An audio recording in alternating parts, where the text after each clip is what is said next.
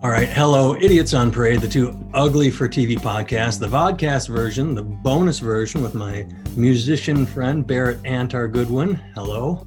Hey, how are you, sir? I'm doing well. How are you, heart surgery friend? I'm all right. I feel like I'm looking at myself here and I look like death warmed over because I'm not sleeping very well. I have a crazy amount of energy. Like, I feel good, but my body's tired. You know what I mean? Like, I feel like my body's resting even though my mind is alert. So, Makes sense. Anyway, yeah. But other than that, I'm good. Good. Do you ever take waking naps? I don't even know what that means. I sit in a lounge chair for maybe 10 minutes, close my eyes, and my mind is active and I can't fall asleep, but I do just rest my body and I feel recharged after. It's just sort of not even a meditative, but just a quiet zone. Yeah, I have a few more weeks of R&R kind of, not chill and do nothing, but like nothing crazy strenuous. So half my day is spent laying around listening to music, studying music, listening to podcasts, taking online classes, doing whatever, but like doing something that is really low physical activity. I'm not doing much physical activity these days at all. Anyway. Yeah, like I walk to the grocery store and back because walking is really good, but that's the extent of it. All right. So, yeah. Well, anyone watching, musician Barrett Antar Goodwin had heart surgery a little while ago. That's what we're talking about. I am a comedian, Nathan Timmel, and we're old friends, and we're going to talk. And today we have a couple ideas of paths to go down. And it began with a weird dream I had, which I don't really remember the details of, but I remember the starring characters. I was a bartender back in the day and in college, and I worked at a place called Benjamin Briggs in Milwaukee, which is long since gone. And there was a waitress there who I thought was really attractive. She was really attractive. I was attracted to her physically, but I didn't, it wasn't like, oh man, if only she would date me. I liked her, but that's what it leads into, is insecurity. She was really attractive, but I never really. So how do I put this? I always thought like, wow, she's out of my league. There's no way I would ever end up with someone like her. But there was a line cook who was a scuzzy guy, as line cooks tend to be.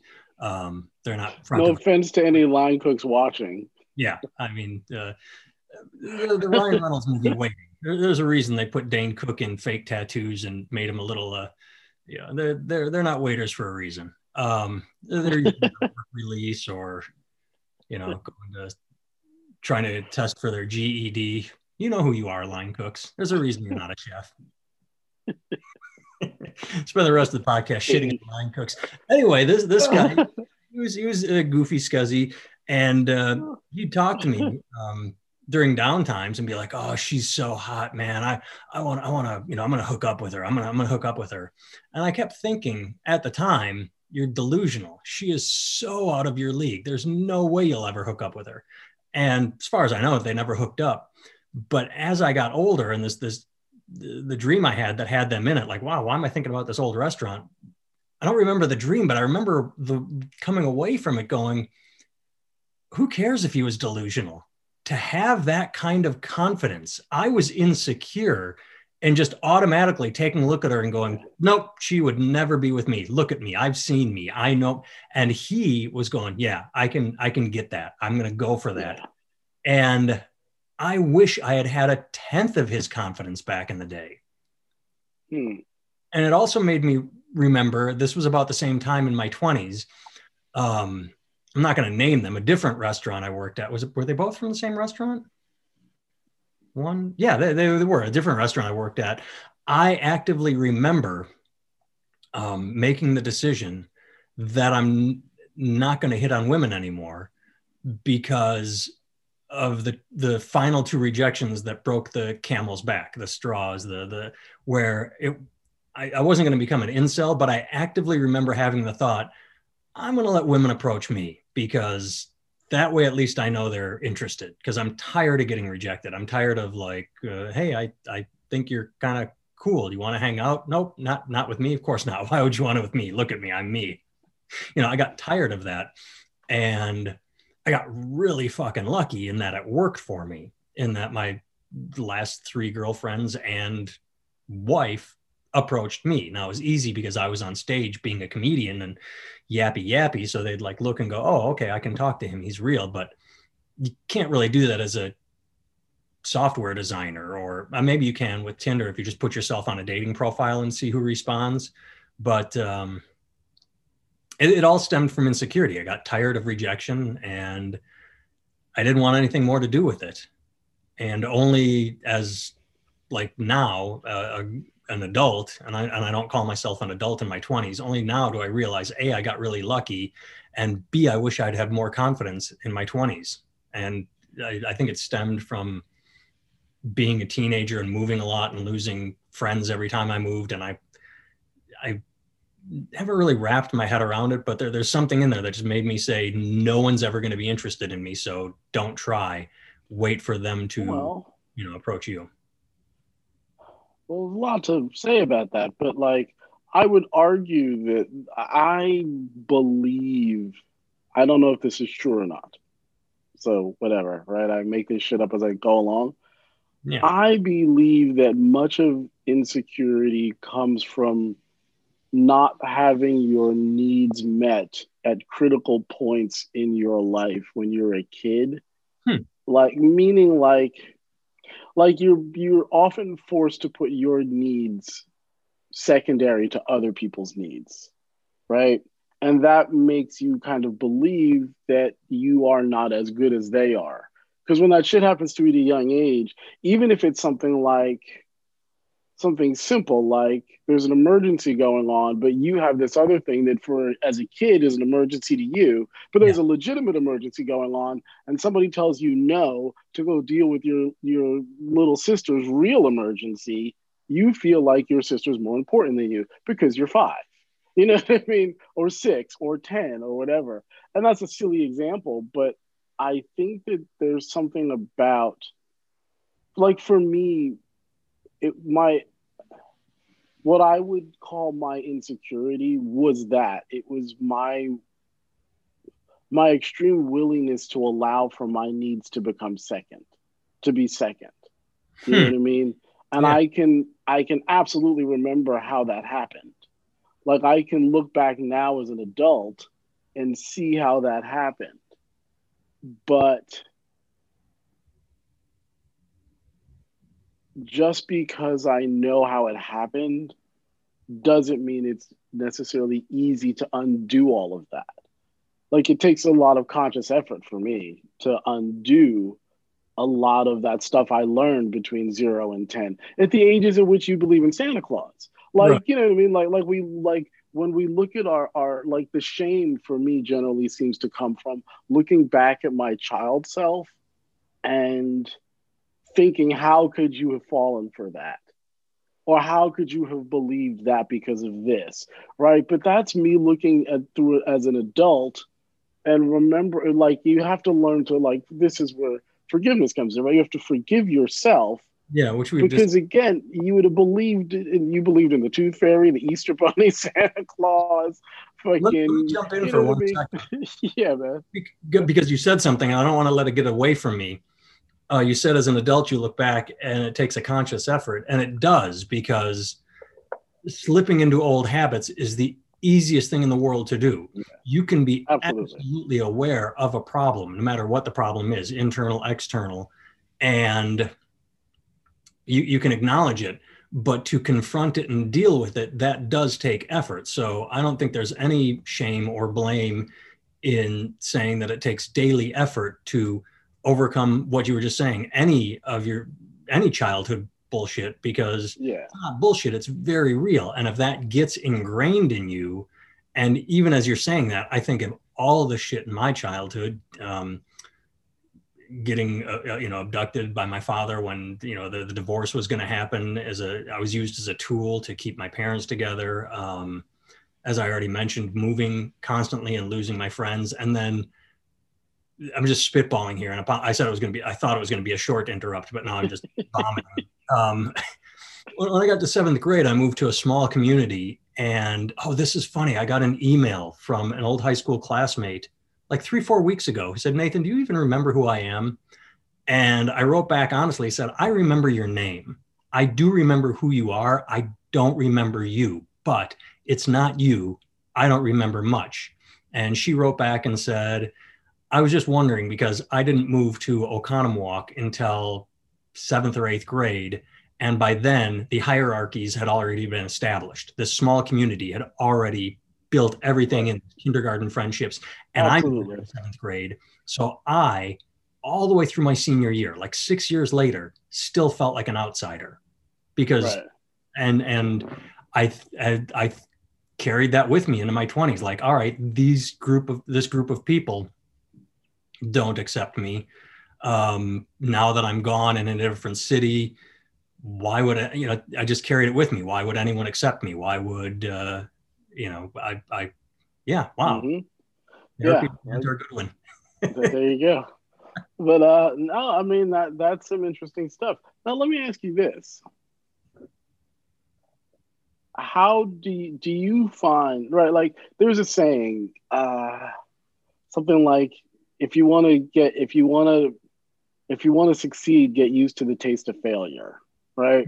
It's something like that. Like you're going to fail forward, right? Is the modern term that you hear, like all the people talk about is failing forward.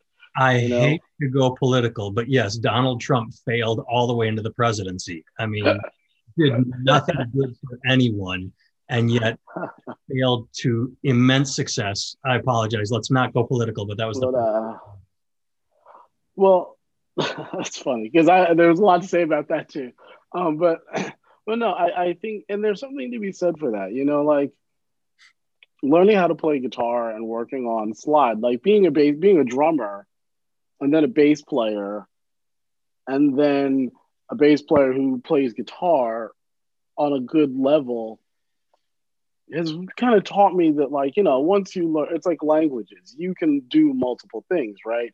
But what I have learned is that for me, you have to be willing to go through that suck period when you suck.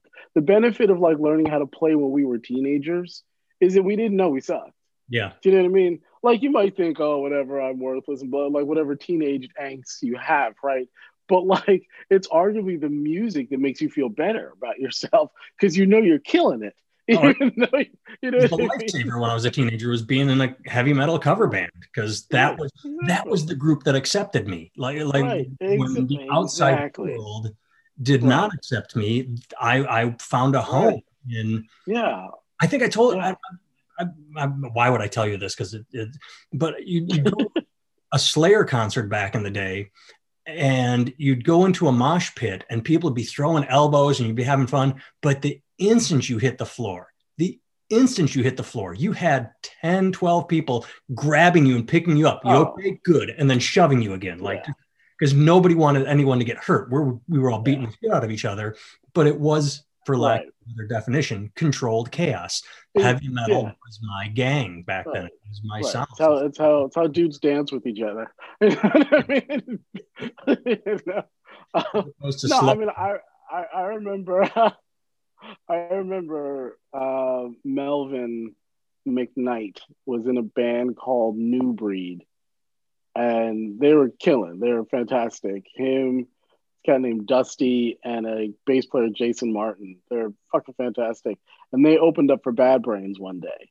So I went to go see them, and I remember taking off my shirt, jumping on the stage, just jumping backwards. Complete and utter strangers caught me, moved me around the crowd, put me down. You jump in the mosh pit, and you're getting fucked up. Everybody else getting fucked up. And it's true. The minute you hit the ground, that same Doc Martin that was about to kick you in the head, it's like some tattooed hand comes down and grabs you and pulls you, goes, "You okay, bro? All right, cool." And then throws you back in. It's just like, I was like, oh my God, man. And and I know there's a lot of like, we don't need to go down this path. I know there was a lot of racism and shit that went on back in those days, but I never felt it at those shows.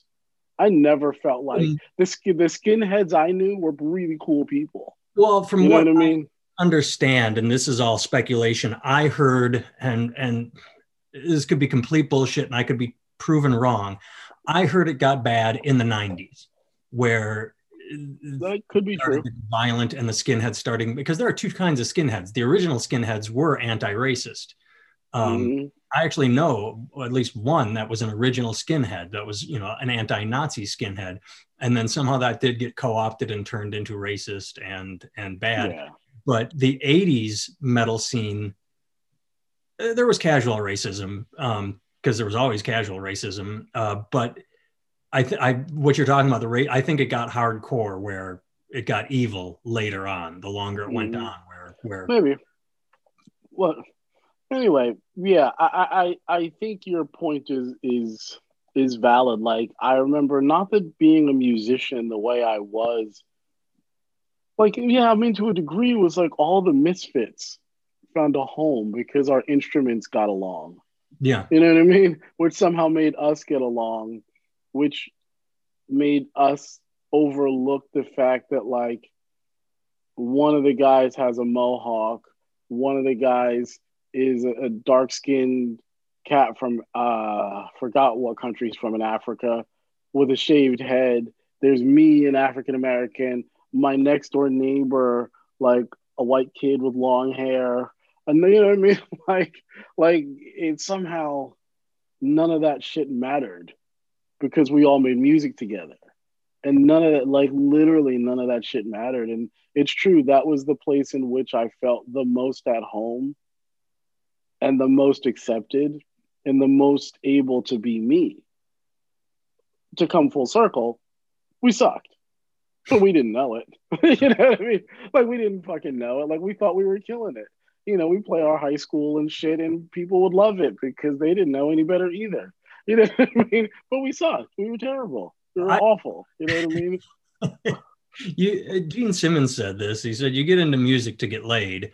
And I don't think that's entirely true, but I do remember when the band I was in played our high school. I mean, we packed it. We promoted the shit out of it. We went to schools that were 30 miles away, and we packed it. From like, hey, you're a teenager and you're bored on a Friday or Saturday night, whenever it was, come to this school and see a band. And all I remember the takeaway is, and I still didn't get laid after it. You're on West Coast stage, everybody coming to see the band, and when it's all over, it's like, yeah, you go back to the. I had a friend who said, if you can't get laid after your gig, your band sucks. And I was like, oh, dude, yeah.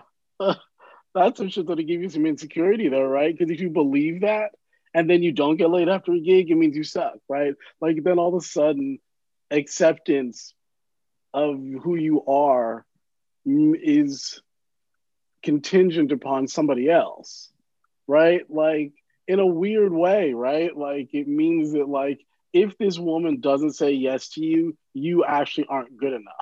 That's what that says, which is crazy. What a crazy thing. I'll go you one further. And I agree with you, because I'm not going to go into any of the details because it would take too long.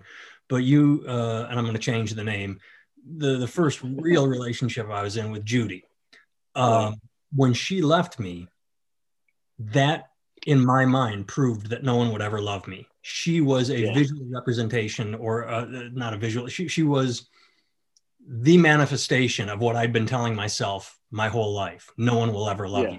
And then so when she sort of hooked up with me and then went, nah, I'm done with you, I'm going to go off with this guy because he's better than you. That's, you know, that was it. That hit home with everything that had been, you know, like, no one will ever love you. Everyone's better than you. This is why women reject you. This is why you have no friends. I mean, it was probably, I don't know about the law of attraction, but if I manifested it or brought her into my life so that I could get over that hump, because after that, that's when I went into therapy for a couple of years and learned that it wasn't her really breaking my heart. It was my whole life leading up to that point that I needed to get over. So she was just again, another straw that broke the camel's back, but in a very ultimately healthy way. Because once you talk about relationships and power dynamics, if you're giving 60, 70% always, as opposed to, always fluctuate between 50% on each side, 60, 40, 55, 45. But when one person's always giving more, the power dynamic is off. And I don't know where I'm going with this other than, yeah, it's not a healthy relationship. Well, it's you're putting your needs secondary to somebody else's. That's where I was going with that. I knew you had said that. Thank you. That's what brought it home. And I can remember actively doing that and thinking to myself, well, they shouldn't have to deal with this. I can handle it. I can handle the whatever it was. And I somehow felt it was noble. Like it was a noble thing to put my needs second. And I can remember times where I wanted to put my needs first. And somebody said, that's really selfish. And I'd be like, oh, wow, that sucks. I don't want to be selfish. But I was thinking, but your needs always come first. How does that not make you selfish? Like, how does it make me selfish when I do it? But when somebody else does it, they're just standing up for themselves. And it took me a long time to see the hypocrisy in some of the stuff. Because, again, this stuff starts happening when you're so young that you believe it. And if nobody challenges that belief, yeah, I'll stop because it'll just get tangential, if that's a word. Well, I want to bring up a story that may embarrass you, and if it does, but it also, I don't want to say embarrasses me, but the way I would talk to you today is so much different than the way I did talk to you back then when we were in college. Sure. I'm going to say a name, and then you can tell me whether or not it's okay to talk about this. I believe it was Melody. Remember her? Yeah, I do. I do. I remember very much. I remember a lot about her. I remember how much time I wasted trying to woo her. That's where I was going to go. Do you remember how you tried to woo her? You just went to where she worked and would hang out with her every day. And I don't say this to be mean to you, but because I told you, you were her lapdog. You would go just keep her company. And then she'd go out and fuck other guys or do whatever, date other guys. And I'd be like, just in the effort, show her you love her. And it's like, she was, and I'm not saying that's the wrong advice for the right woman. Like if she had been someone that was interested in someone that doted upon her, it would have worked. But you would go hang out with her. And then she was just like, oh, it's so nice if you hang out with me. Okay, I'm done with my shift. I'm going to go out with this guy. And then you'd come home and go, what's not working? And I'd be like, I don't know, dude, just keep putting in time. And as like you and I were stuck in a shame spiral where you were doing something stupid. I was giving you horrible advice. And she was, I don't want to say taking advantage of you, but she used you for what you gave her. Yeah, I mean, and I can very much look at it. I could see exactly how it's not her fault. Like, I could see how, like, everything I did was what you would do to be someone's good friend. It's that kind of thing that, like, I don't want to say gives women the illusion that men and women can be friends, because of course men and women can be friends, right? But like, I think a lot of times when men are interested in women, they try to get in through the avenue of friendship, which I don't know is an actually, I mean, I know a lot of people end up being with their best friends and they say that their spouse is their best friend and all that other stuff. And I've had plenty of relationships that started off as friendships. And then at some point, something shifted and it turned into something else. So sometimes it is the right move. Do you know what I mean? Oh, but I said if that had been the thing she responded to, it would have worked. And maybe she just needed to be more mature. Maybe you need to be more mature, more confident, more open. I think that's what it is. I think that, like,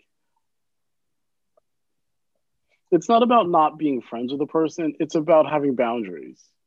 You know what I mean? Like, that's the thing. When I was trying to date Melody, I didn't have any boundaries. Like, she had plenty of boundaries, right? But I had zero. You know what I mean? And so because of that, I think that, like, and it's not even just men and women. I think it's just people in general. Absolutely. If you don't establish boundaries, people don't always respect you. And it's very unconscious. It's not like they think to themselves, I don't respect this person. But like, if you are always available, you never have anything going on, and you do whatever they want, no matter what, whether it pains you or doesn't pain you or whatever, there's something about that that just like doesn't garner respect, even though people can really like you and even love you. I don't know that they respect you. Again, I don't know that that's true or not, but It is, and I'm going to give a horrible example, and I apologize for this. Um, I may have thought differently as a teenager, but as an adult, I remember watching Pretty in Pink and just being, there's no way Ducky ends up with her. There's no way Ducky ends up with her. Like as a right, teenager, you think, but he did everything right. You know, Ducky was, right, exactly. Molly Ringwald was Melody, and you were Ducky, and just always there and always the best friend, and like, hey, I like you so much. But when you watch as an adult, you're like you just said, you don't respect Ducky at all. You're like, Jesus Christ, dude, you're annoying. Okay, you Right, are just this little right. yippy puppy that no one would end up with. But it's a real problem because like you're kind of taught verbally, right? Not visually, right? Like I can look back throughout my years and I can see that the kind of men that most of the women were attracted to growing up, like not women, like girls and boys, right? Were dudes who they didn't have to be mean, but they had boundaries. They said no occasionally. They stood up for themselves when they needed to, right? Like, and it's like that's not like they didn't have to be mean. I always thought it was like you had to be an asshole, but there was a point in my life where I thought that kind of standing up for yourself meant you were an asshole, right? Like telling somebody else no or something like that meant that you were being somehow like in the wrong. I don't know. I mean, I do know how I learned those lessons, right? I do know, but but like verbally we get told that it is noble to do make sacrifices or these certain things, right? All these stories talk about how this person sacrificed this for this. Or I mean, in my mind, that's what like what's the movie with the angel gets his wings and Oh, blah blah Meg Ryan and blah. Nick Cage. No, it's a It's a wonderful life. Wonderful Is Life. that right? Like I always look at that movie and I think, right, like the guy makes all kinds of these crazy personal sacrifices for everybody around him, and that's what makes him the hero of the story, right? Is his ability to sacrifice his desires to get out of the town and do different things and have this other life to in order to be this person for everybody else, and that's portrayed as this noble thing. And there's so many movies that do that that portray like humility as nobility and like Yes, poverty but as like what gives you strength and all kinds of stuff, you know. the beauty of It's a Wonderful Life, though, is that it's only at the end that he gets his reward. It doesn't happen in his 20s or they're in like he is Right, so beaten down by life. Like you said, he has sacrificed his whole life. And only when push comes to shove does everybody come through. It's not a matter of every day, like, hey, you right. sacrificed. But I mean, but let's be honest, But I'm that saying you might have to be the get to that point. problem. I'm not. But that might be the problem. Like Oh, in real life, does that happen? Like in actual life, you make all the sacrifices and I you just do crossed all my the legs and I stuff. have a huge Charlie horse and I am in pain. I apologize. Oh my, I wish I could have walked this one off and like just paid attention to you, not interrupted. But oh, everything just locked up in my calf. I'm so sorry. It's all right. It happens. Old bones. All I do is cross a leg and everything. Okay, I am so sorry. Continue. I am so But sorry. like in real life, does that happen? It's like that's what I mean. Like we grow up on these stories where being the noble sacrificial person, you get your rewards. It's also the same thing they told black people, not everybody. You get your all the poor folks, all the disenfranchised folks, right? Don't worry. Now that you've accepted Christ into your life might be horrible here. You might be the worst of the worst here, but when you die, you go to heaven and everything is great. So don't worry about it, right? Yeah. Like we get these messages, and again, you learn them as a kid, you ingrain them. And I mean, I must have been in my early to mid 20s before I actually started developing real boundaries. You know what I mean? And Oh, putting I didn't myself, until early you 30s. know, That was, I yeah. mean, yeah, like I can say that and it happened largely because I was hanging out with a bunch of people who were kind of just worthless. Not worthless, but like it felt good to be the guy who had gone to college and was kind of smart and could do some things and could play around a bunch of people who had their own crazy deficiencies. But I could feel it's like why you watch Jerry Springer and shit, you know, because it makes you feel Yeah. superior, Oh, yeah. right? And it wasn't that because these people were genuinely my friends, right? But and they're not bad people. It was more just like we were kids and we were all just stupid, you know what I mean? But I can remember hanging out with women and having like sometimes the cats who were just like the worst people ending up with a woman that I liked repeatedly. And I was like, what the hell is going on here? And I was like, I'm doing something wrong. Like there's something that's going on here that I'm doing wrong because out of a clear choice, she made this one. And Yeah. then another one made that one, and another one made that one. And I'm like, I must be doing something wrong. You know what I mean? Shining example for me, and I apologize for this to anybody watching, was Sandra Bullock and Jesse James, the tattooed freak. Is like Mm-hmm. the instant they hooked up, I'm like, huh, you know, she's America's sweetheart at the time. She's this, why? And then I really hate to say this, but when it all fell apart, I'm like, yeah, okay, I get that. Like that's what every guy saw coming from the beginning. Every guy looked at Jesse and said, we know him. We know his character. We know who he is. And so when he cheated and said, oh, I cheated because I was insecure. I can't believe I landed Sandra. So it was like Sandra, whatever her name is. It was like, yeah, but that was the one that it took me a big, huge celebrity wake up to say, okay, sometimes I don't want to say sometimes women may make bad choices, but I'm not sure how else to phrase it. Sometimes. I mean, I think here's the thing. I think that young people make bad choices. Thank You know you. what I mean? Thank you. I I don't take think back I women don't. make You bad know. choices. That was Yeah. a incorrect statement. Yeah. People all make bad choices. That's Yeah. Especially when you're young.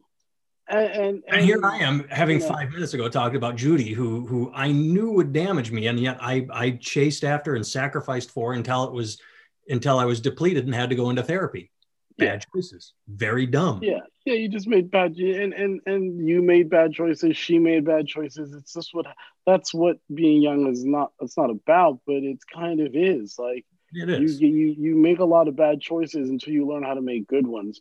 It's And there was a that's what I stupid was just going to meme. say is hopefully you learn, because otherwise Yes. I know people in their 30s and 40s who are still making bad choices. And it's like, come on. I mean, at some point you have to Yeah. grow and I learn mean, and develop as a person. but things get habitual. Do you know what I mean? It Like goes back to what we talked it about just at the becomes beginning. It's habitual, easier right? Like to stay in a pattern than it is to break out of it. and that's the really and oftentimes what it takes is somebody to teach you. Hmm. Like that's often what it takes is somebody takes you and teaches you the right way to manage your money. Like if you don't know how to do that, then it's not just enough to want to be able to manage your money. Just again, it's like just because I understand where the root of my insecurities and shame where they started, I get it. It doesn't mean that just because I understand it, automatically my insecurities and shame vanish, right? You Yeah. still have to go back and excavate and go through the stuff. And it's painful and it's hard and nobody actually wants to do it. It's like, again, because it's like what started half this with the music and the teenager thing is like the hard part about learning how to play an instrument as an adult is you have to go through that suck period, but you know you suck, right? Whereas when you're a kid, you don't know you suck. So it's okay to go through that period because you're just completely oblivious until you realize later on in life when you're actually good that, wow, I really sucked back then. But Yeah. in the time, you have no fucking idea. You know what I mean? Like you just have no idea. And as an adult, you do know that you suck. And so you know you have to take hundreds of shitty solos, maybe even on stage in front of people, to get to where you actually know how to take a solo that's good, right? Like you got to go on stage, start off okay and fall flat on your face. Come home, practice a little bit more, go back and do it again and again and again and again and again and again until it takes you till you can go longer and longer without falling on your face. You know what I mean? And then you just have to do that over and over and over again until you can actually stand for the whole song. Then you can run through the whole, then you can do backflips and you just don't fall down. But that time might take a couple of years. And you're painfully aware of it. It's like something you said in the beginning when we were talking about all this stuff. I wonder, because between men and women have all kinds of insecurities as it surrounds sex and marriage and relationships and boyfriend, girlfriend stuff. And we just have all kinds of stuff. Men have their stuff, women have their stuff, right? But Usually do you find, yeah, it is. It's exactly the same stuff, right? I think it might boil down to what I said earlier. I don't think I'm unique in the slightest with that nagging, no one will ever love me. I think that's probably pretty universal. That's most people. And very sad. Yeah, just most people. But I think many people aren't aware of it because they bury it with whatever their vice is. You know what I mean? But I wonder, when you get outside of the realm of intimacy and interpersonal close relationships, right? Romantic relationships, right? Do you find that when you do comedy, you have that same sense or that same feeling, or like, because rejection is just part of the game, right? Like, for every 100 clubs you email, you might get 1 gig, and sometimes you might get 10 gigs, and maybe sometimes you get 50, but like, it's all just a numbers game. Like, you just go over and over and over, knowing full well that half the people aren't even going to look at your shit, let alone the ones who are going to look at it and say no. Do you know what I mean? Do you find that, like, in that area, you're much more okay with accepting rejection as part of the job? Yeah, because this is going to sound, going back to, I'm the cook in this situation. Maybe I'm delusional, but I don't take it personal because I know they're not rejecting me.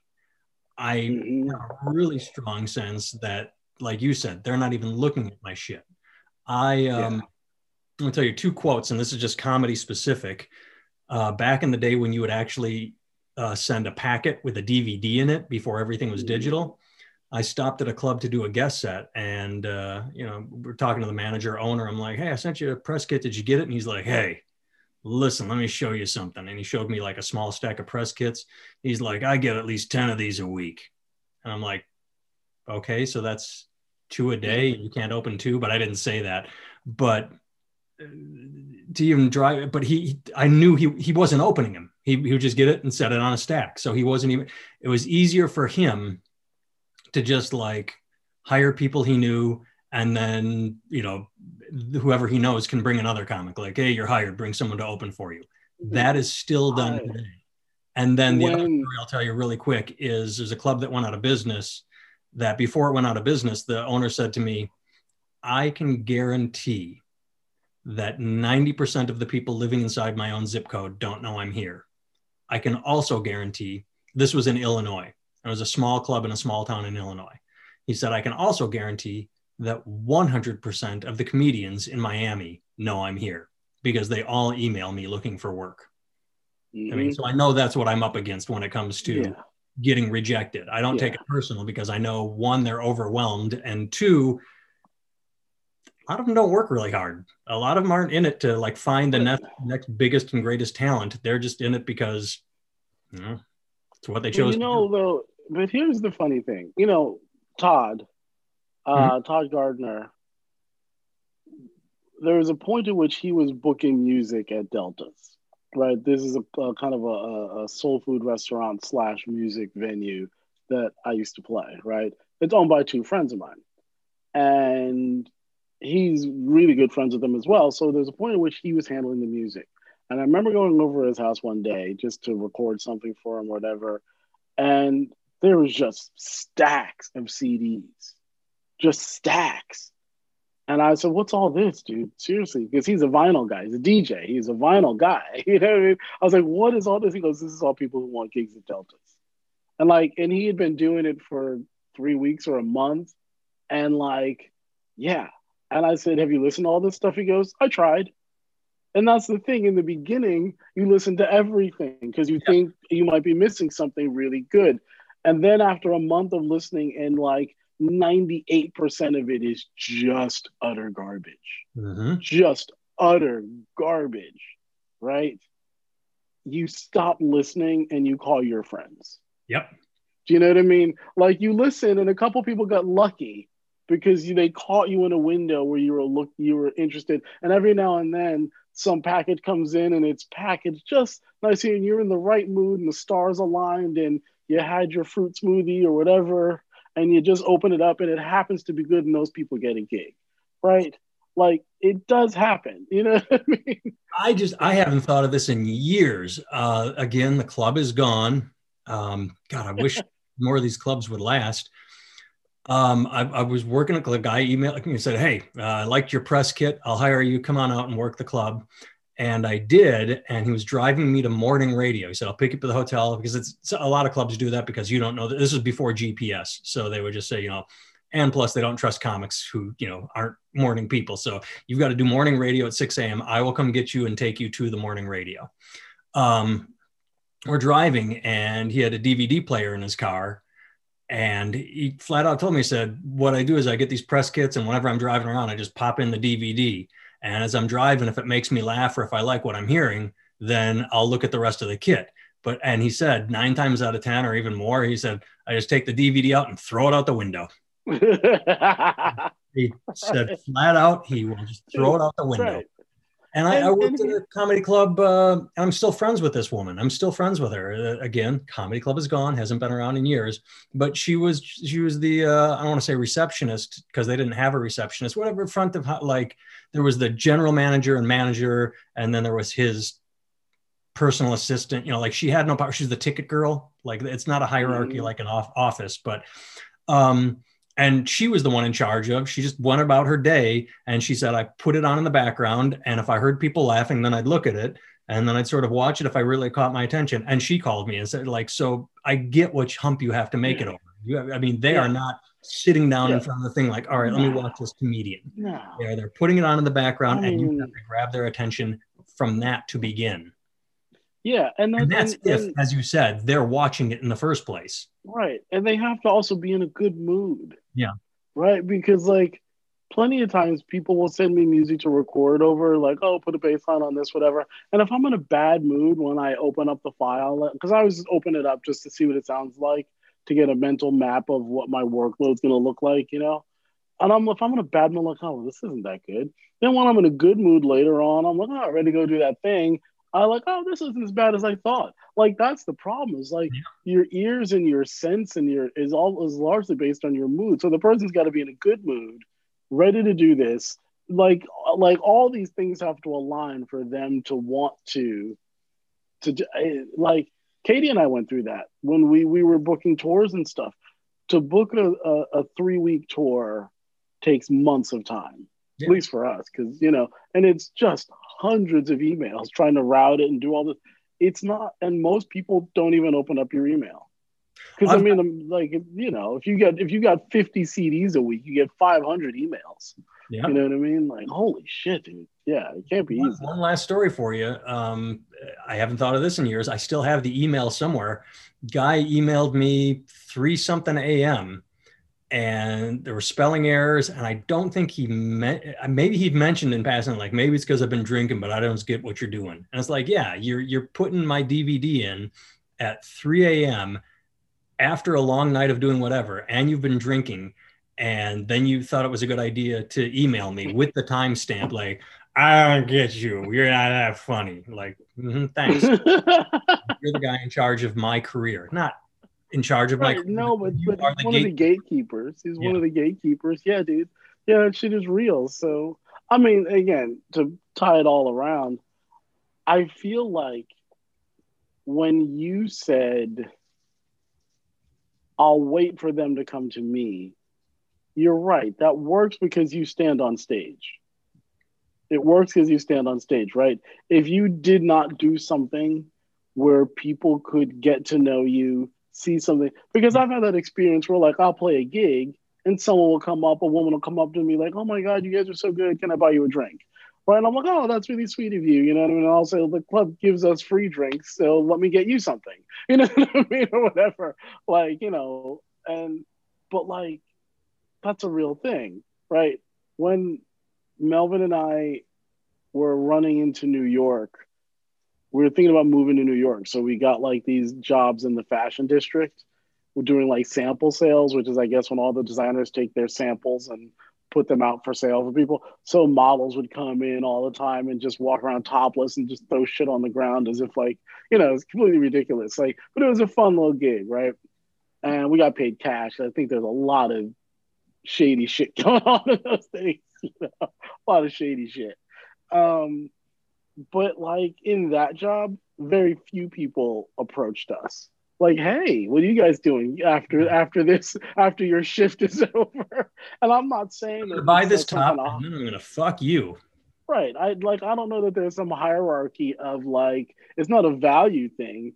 It's just a different thing, right? If you're standing on stage in front of a good number of people, they're all focused on you for a certain amount of time, and there's a connection that they feel, so they can walk up to you and say something. Whereas like, even if they wanted to, if you're, you know what I mean, like I Well, don't know I that, said I got they lucky would, and that you it know what I worked for me. mean? As I Yeah, said all the way back then, if I was in IT, it in any situation, a workplace situation, even before all the harassment regulations we have today, it takes a lot of courage for one person to approach another person and say, "Hey, I notice you when you get your morning coffee. Uh, you want to get coffee with me?" I mean, putting yourself out there is humbling. It can be humbling yeah, unless you have a great thick skin or an internal apathy that allows you right. to just like be heard, hear the word no and go, "Yeah, I'm okay with that." But do you remember this guy wrote a book called Rejection Proof? I think he had like a startup company that he started, and the company was and like the angel investor, whatever, was listening to it and listening. At the final moment said, "No, we're not interested." So the guy was like, "Holy shit!" And he was crushed, and like for weeks and months, and like all of a sudden he put all his money in it and everything, and he realized at a certain point that he couldn't take rejection. So he decided he was going to go start asking people to do things Oh, that were crazy that he knew they would say no to. yeah, yeah, yeah. I Right. gave you that book. I didn't That's remember it's the called Rejection Proof, but yeah. yeah. And right. And it was actually really interesting because what he found is that like while some people said no, many people said yes. Once he really asked in a reasonable manner, people started to say yes to him. And But I was like, oh, that's interesting. But he also got used to hearing no, and it stopped bothering him so much, you know?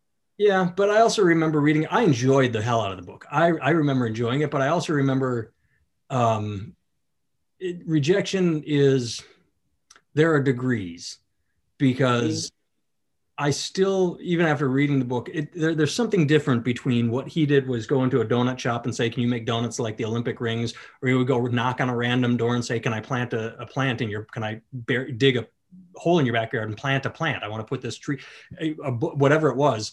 And I'm like, "Yeah, that's all easy shit. You tell me to walk up to a stranger and do something stupid. If they say no, I'm fine. Like Yeah. I'll go anywhere and knock on a door and say, "Hey, can I water your plants? It's for a scavenger hunt." And if they say no, I go, "Okay, But that's a Right. lot different from, okay, I need $1 million for my seed money for my company, and or I've had a crush on this girl for a month. I'm finally gathering up the courage to. I mean, rejection from the girl you've had a crush on for a month, that will destroy you, but will make you stronger faster than the other ones. Maybe it's a matter of baby steps and you hear no enough that the big no's don't mean anything. But I think there's a big difference between a no that doesn't matter and a no that resonates with you. Yes. I will say if we're talking about women specifically, there was definitely a point in my 20s where I said, okay, when I see a woman and I feel intimidated, that's the one I will approach. Hmm. Do you know what I mean? Because I realized, I think I'd read some book where one of the former presidents realized that fear was holding him back, and so he started like doing his like tackling his greatest fear, sleeping in the woods by himself overnight and doing this. And I think in the end he ate a rat or something just absurd. Like, and I was like, okay, that's a bit extreme. Like Yeah. he cooked it or whatever, but still, that's a little extreme. But I remember that. Now again, this is in the days when you could go to a club and talk to a woman and it wasn't like, I don't want to say it wasn't harassment. It was kind of just like, and not that like they loved it or hated it, but they got to be the judges of whether or not it was harassment or creepy or good, depending on what how their response. You know what I mean? Like it was a weird thing. Like if they're like, "Oh, get away from me, creep," well, that's harassment. But if they're like, "Oh, of course you can buy me a drink, stranger," you know what I mean? Then that means it's okay, right? And I don't know what whether it was wrong or right. Like these days, I wouldn't do it. You know what I mean? I wouldn't do those same things because I would just assume I would be wrong. Which I don't know how people are supposed to meet each other. Like I have I no guess it's all fucking apps idea. these days. I mean, really, like, and I'm not saying that because I think that harassment is bullshit. Because I think the harassment is very real. And I I agree. imagine, like, I talk to women and they say now that we get to wear masks and shit, like, no dudes are like, smile, honey, and all that dumb shit. So, like, I get it. Like, there's tons of women who are super happy that they get to wear fucking masks. And, you know, when they go places, because people leave them the fuck alone. You know what I mean? So, like, I get it. I can say that back when we were younger, that's just kind of how people met. You know what I mean? Not that it was okay, but it's kind of like, and I don't mean to sound like when people go, well, you know, we called them coloreds when I was a kid. It's just what you called them. You know what I mean? But they're also not wrong. You know Well, what I mean? Like I as mean, stupid as it sounds, that is what they called them back. They called them, you know, those you people, let right? me jump in here. I think it's just a matter of, and this is age. I think, is it a movie or a book or an album? The Kids Are All Right. Was that a Who album? Or is that a, I want to say yes. it's a movie? Either way, the kids are going to be fine because they will grow up in the world. I mean, it's old people that lament change, that say, "Oh, back in Yes. my day, we did this, and how are kids going to do it?" Kids are just going to grow up, and it's going to be normal to them. Yeah. It's Right. why you and I touched on in passing, and we don't need to go into detail or depth on this. I see on Facebook like, "Oh, what is coronavirus doing to the kids?" And I'm going to do my best not to make fun of this woman or belittle her. Joe Biden did a town hall meeting in Milwaukee, Wisconsin recently, and one thing that made the news was a mom had her 8-year-old girl uh, there, and she said, "My 8-year-old girl asks me, Mommy, am I going to get coronavirus and die?" And Biden's response made the news, which is, "No, honey, please don't worry, everything's going to be fine." And people say that the kids are getting destroyed by this, and it's like, no, you're destroying your kids.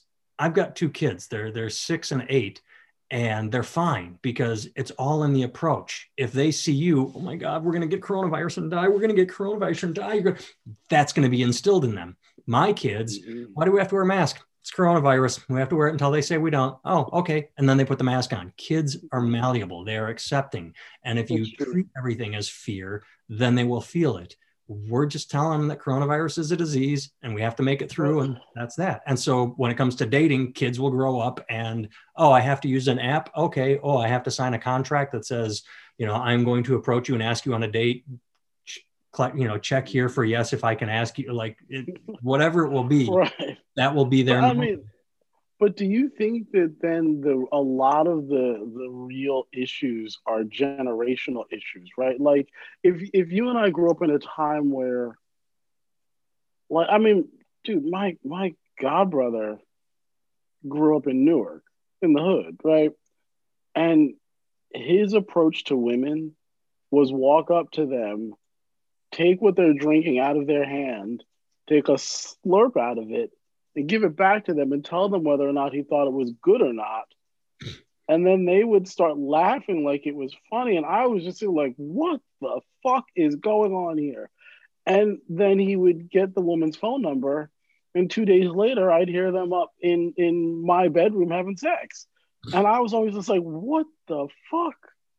Now, is that harassment? Obviously. In a modern context, that's obviously harassment. To walk up to some strange woman, take some drink out of her hand and drink it. But I don't know that that woman was offended by that. Do you know what I Well, mean? No, she could have been, but like I don't know how to say this without sounding ridiculous because maybe it is partially generational. Like when people go, well, those are the coloreds. Oh, that colored boy. She's friends with the colored boy or the colored kid around the corner. But like I don't know when I read the words of black people, I don't hear a lot of black people being angry at the word colored, except the ones who grew up when black people were called something different. And then we have the national advancement of the organization and the NAACP of colored people, right? It's like, right, like it wasn't actually a horrible thing to be called a Negro or to be the other one, called, the United Negro College Fund. Is that still a thing? right, Yeah. right. So you're right to be called a Negro, to be called colored. But now if somebody called me colored, I'd be like, what, who the fuck are you talking to? Like, is that a generational thing? Do you know what I mean? Like I wonder, like, because the same thing is true with now I don't that doesn't mean that harassment is generational, right? Because I'm sure there are plenty of women back then who would have my godbrother would have approached them and they would have felt like attacked. But if you know what I mean, Well, let me like jump in because I don't know. Like I it's a want to use weird thing, you know what I mean? I want to use your own explanation for you. Um, I think it's just a personal thing where I said that stupid thing where I said women make bad choices and you said people make bad choices. And I went, yes, it's a personal thing.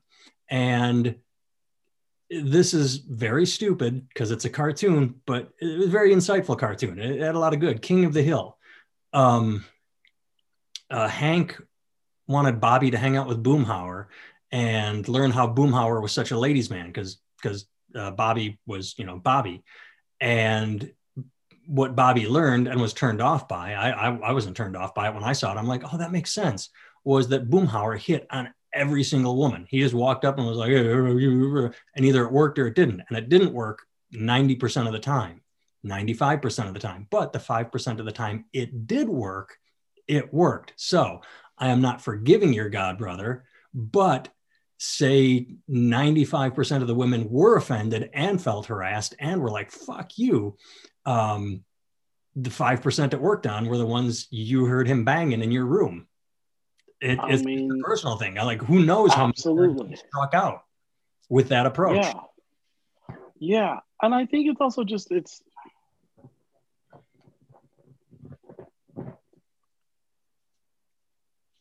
in some ways it's cultural.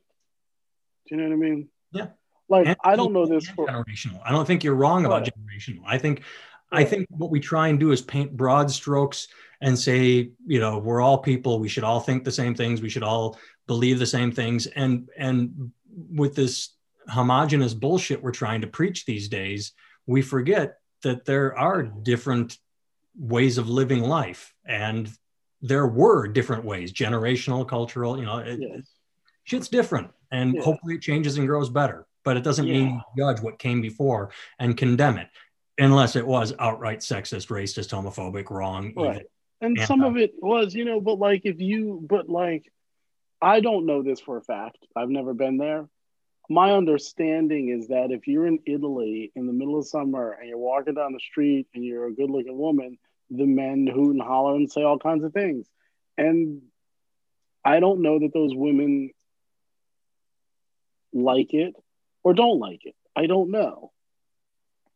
But my guess is that when it happens in this country, women don't always like it.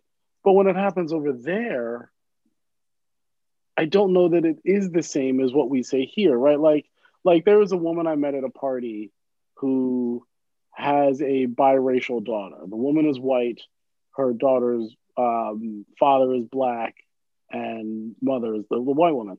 And that biracial child fell in love with the dude in who was from Senegal, I want to say. And they had a kid and they now live in France, right? and the woman who's basically African American, the biracial woman, she's American, right? So when the Black Lives Matter thing happened, she was like all about it. And the mother was telling me that the husband didn't give a shit. He was like, "Oh, that's nice." And she and the daughter really pissed off that he doesn't see this. Now, I'm not saying that like, there's not violence against people all over the world, but like in his mind, he was like, those are Black people, those are African Americans. That's not me. I'm this. You know what I mean? Like, and he's not wrong, right? Like, do Black Lives Matter all around the world? Oh, sure they do. Like sure, everybody's. Well, I don't mean like all lives matter as some kind of retort, like ridiculous thing, but like life matters, right? Life matters all around the world. Just life matters, right? But at the end of the day, lives matter the way you look at humanity is. Right. But the truth is that like the Black Lives Matter movement is a specific movement, as far as I can tell, for African Americans, which means that if you are a dark-skinned Brazilian cat, it doesn't necessarily, like, not that it doesn't apply to you, but it doesn't apply to you until you land in this country. So that's not to say, like, I don't know what Brazilian racial politics and stuff are like. So, like, but the thing is that, like, there are cultural differences between the way we interpret things, and we interpret them through a cultural model, which may not always agree with your next door neighbor's cultural model to look at the same situation. Do you know what I mean? That's, I guess, my point. You've said this a couple of times in the podcast. You've said African American, and the new thing being taught in racial sensitivity classes is Black with a capital B, because I mean the African ancestry is so old at this point that it's just Black, and so it's shifted in our lifetime. I mean, right? I don't remember the order: Negro, colored, African American, Black. It's forever shifted. It was Afro American, then African American. And then, yeah. But I mean, the thing is this, and this is the thing that bothers me the most about it. And I don't mean to sound, again, like these stupid people who call themselves patriots, right? Like, but Black history isn't Black history. It's American history, right? Like,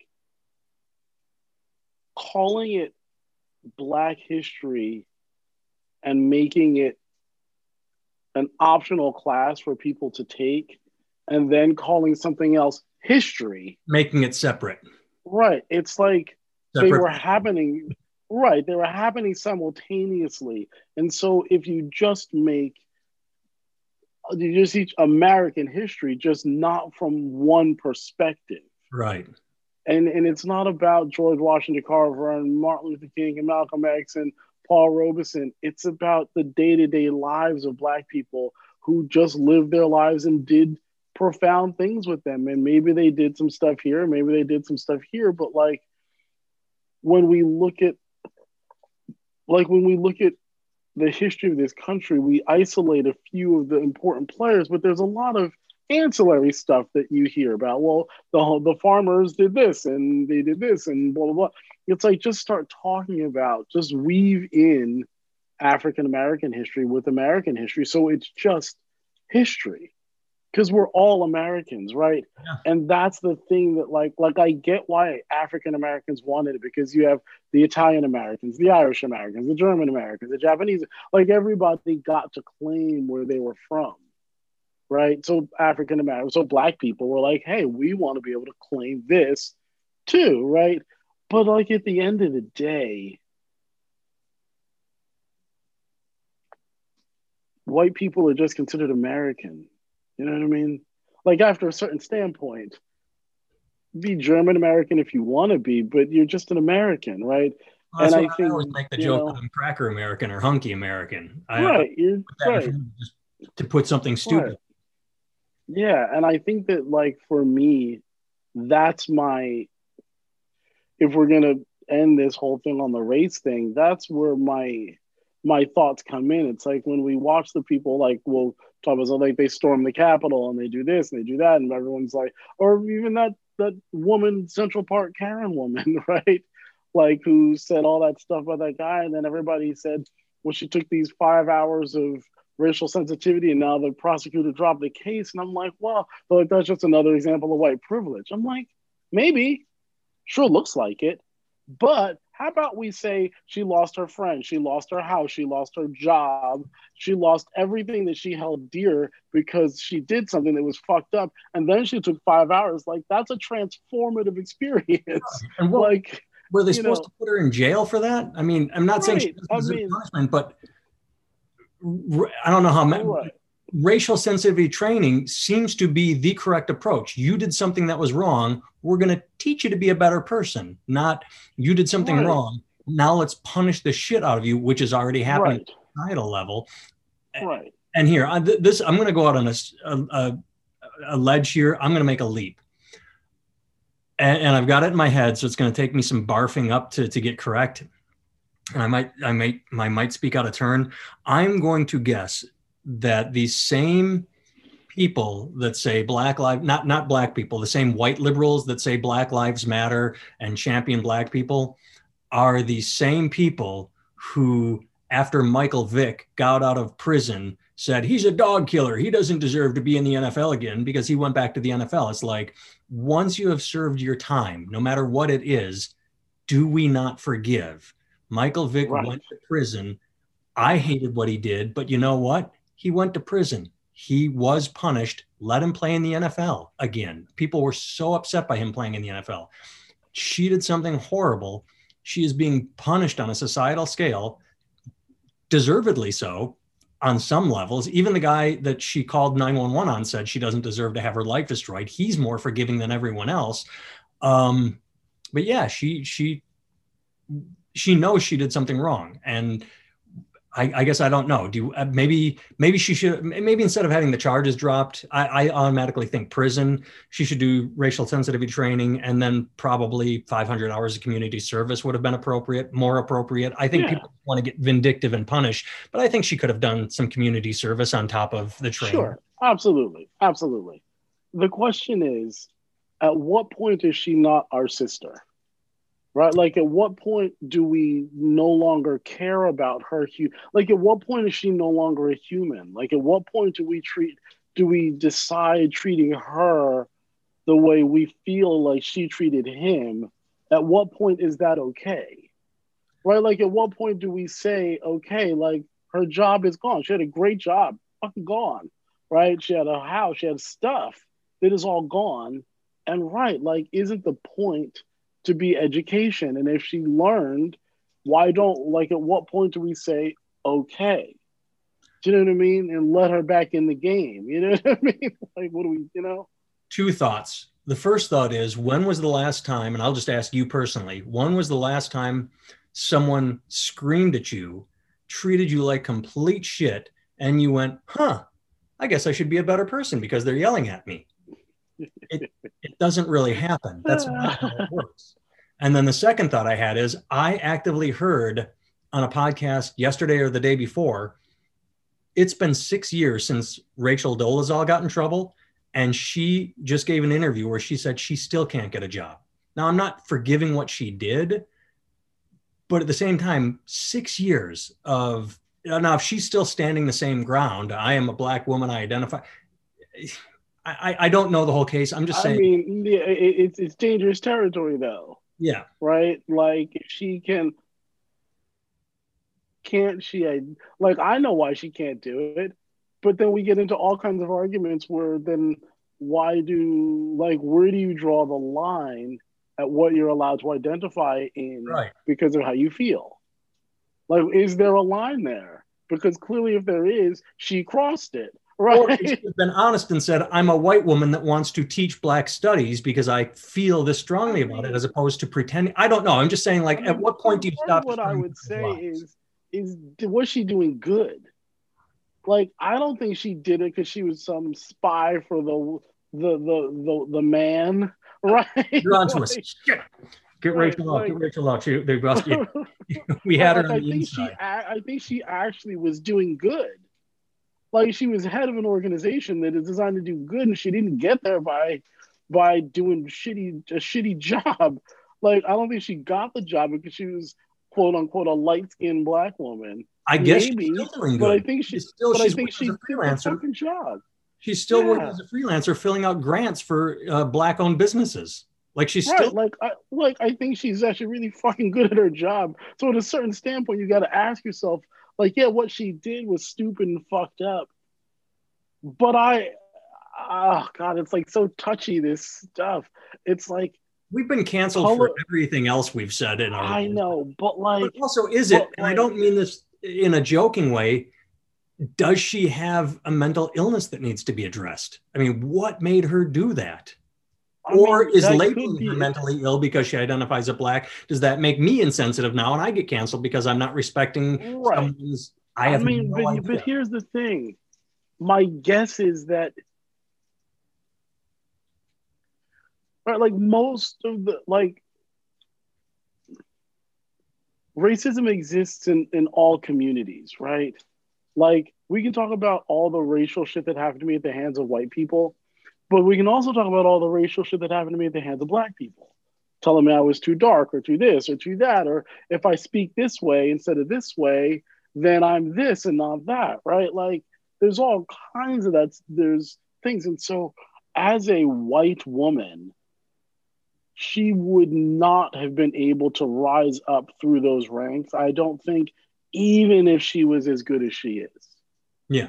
I think it's like people lying about having a college degree and then going on to be the best professor at the college. You know what I mean? Like without lying, they couldn't have gotten in, but they did lie to get in. You know what I mean? But then they went in to do a really good job. Like it's like a weird thing. Like I think she's an asshole, and I think that there's other ways for her to have done what she wanted to do without lying, and I think it's kind of ridiculous, right? So I get why they fired her. One, because it's just it's just humiliating to be like get duped like that. You know what I mean? Like that's got to not look good for your organization, right? But at the same time, 6 years is a long time to bench your star player. You know what I mean? Like, not to say that she was the best in the organization, but she was the best in that version, in that little microcosm. Yeah. So, like, how long do you bench your star player because they're an idiot? You know what I And mean? Again, I don't know I don't really know the details. I really don't. I just know that's the basics. just what I was going to say is I don't know if she is acting in the same way, which is I want to get my job back as a black woman, or if she wants to move on with her life as a repentant woman, someone that begs forgiveness and said, look, I did something really fucked up. Here's how I'm going to make it right. Let's move forward with me trying to do good by my mistake. It seems like we're stuck in this mode of fuck everybody for life, for eternity, because of what they did, even if what they did was pretty fucked up, like the Central Park here. And I'm not forgiving either thing they did, but how much is enough? And in Central Park, Karen, maybe she didn't do enough. Maybe getting, racial sensitivity without community service, that's not enough. And I guess I don't know what Rachel Dolezal has done. Has she made amends? Has she moved forward? Or is she just being punished for 6 years because she's standing her ground? I don't know. But if they're actively working toward making right, then we should forgive. If they're not, then I guess they're on their own. I have no idea. I mean, the truth is that like without some remarkably public act of forgiveness, the world doesn't know, right? Like we forgive all kinds of white supremacists who I thought that's what it was, and I didn't want to use the word because I wasn't sure I was going to be using it right. But yes, I feel like we forgive white supremacists who say they've seen the light and write books about it and get on all the talk shows. Yeah. We forgive those guys all the time, right? We forgive people who were in gangs, child soldiers, all kinds of people, because they had no choice, right? Like it was baked into them through where she was. I don't know what was baked into Rachel Dolezal, you know what I mean? I don't know. But I also know that she as far as I know, she did a good job. Right. And it's like the Michael Vick thing. It's like, yeah, the guy did something really fucked up, but he served his time. Mm-hmm. And if we're going to say that the prison industrial complex works, then it means that when people get out, you have to let it go. I heard in England that they do that. Like I heard in England, I don't know, I saw it on some English cop show, so whatever, it could be not true. But like when you're out of jail, you're done. You served your time and you're done, and they don't hold it against you. Like you can go get jobs and do shit, you know what I mean? And it's nobody's fucking. What is? Yeah, exactly. Prime Minister. But you know what I mean? Again, I don't know if that's true because whatever. It was like the London version of fucking Law and Order. You know what I mean? Some shit like that. You know. So who knows, right? But Well, it's an interesting for us thing. and You know tell what I us, mean? and we'll talk about it next Yeah, week because I think we're absolutely. bumping up on quite a bit of time. Yeah, we are indeed. So anybody who made it this far, Nathan will send you a free CD. It's Spotify. You just. All right. Yeah. AntarGoodwin.com is where you can find my friend, probably on this side, even though I'm seeing him right there. He's probably over there on the screen, the reverse image. You can also find him as the musical director at KatieHenryMusic.com. She's got one album out, High Road. They're working on the second. I can be found at NathanTimmel.com. And we recorded this on February 18th. So as I post it, you have a week next weekend, the 25th, 26th, and 27th. I will be in Cuyahoga Falls at the comedy club, The Funny Stop. So if you are anywhere near there, Akron, Cleveland, anywhere within a decent radius, come on down to The Funny Stop. All right, my friend, good seeing your face. Yeah, you as well, man. Continued recovery for you. Yes, thank you, sir. Get some sleep if you can. And yeah, man, get this freaking luggage from under my eyes. Jesus Christ, it's like I'm going on a trip somewhere. My God. Any unusual? Yes, I can do that. Yes. Bye, everyone. Yeah.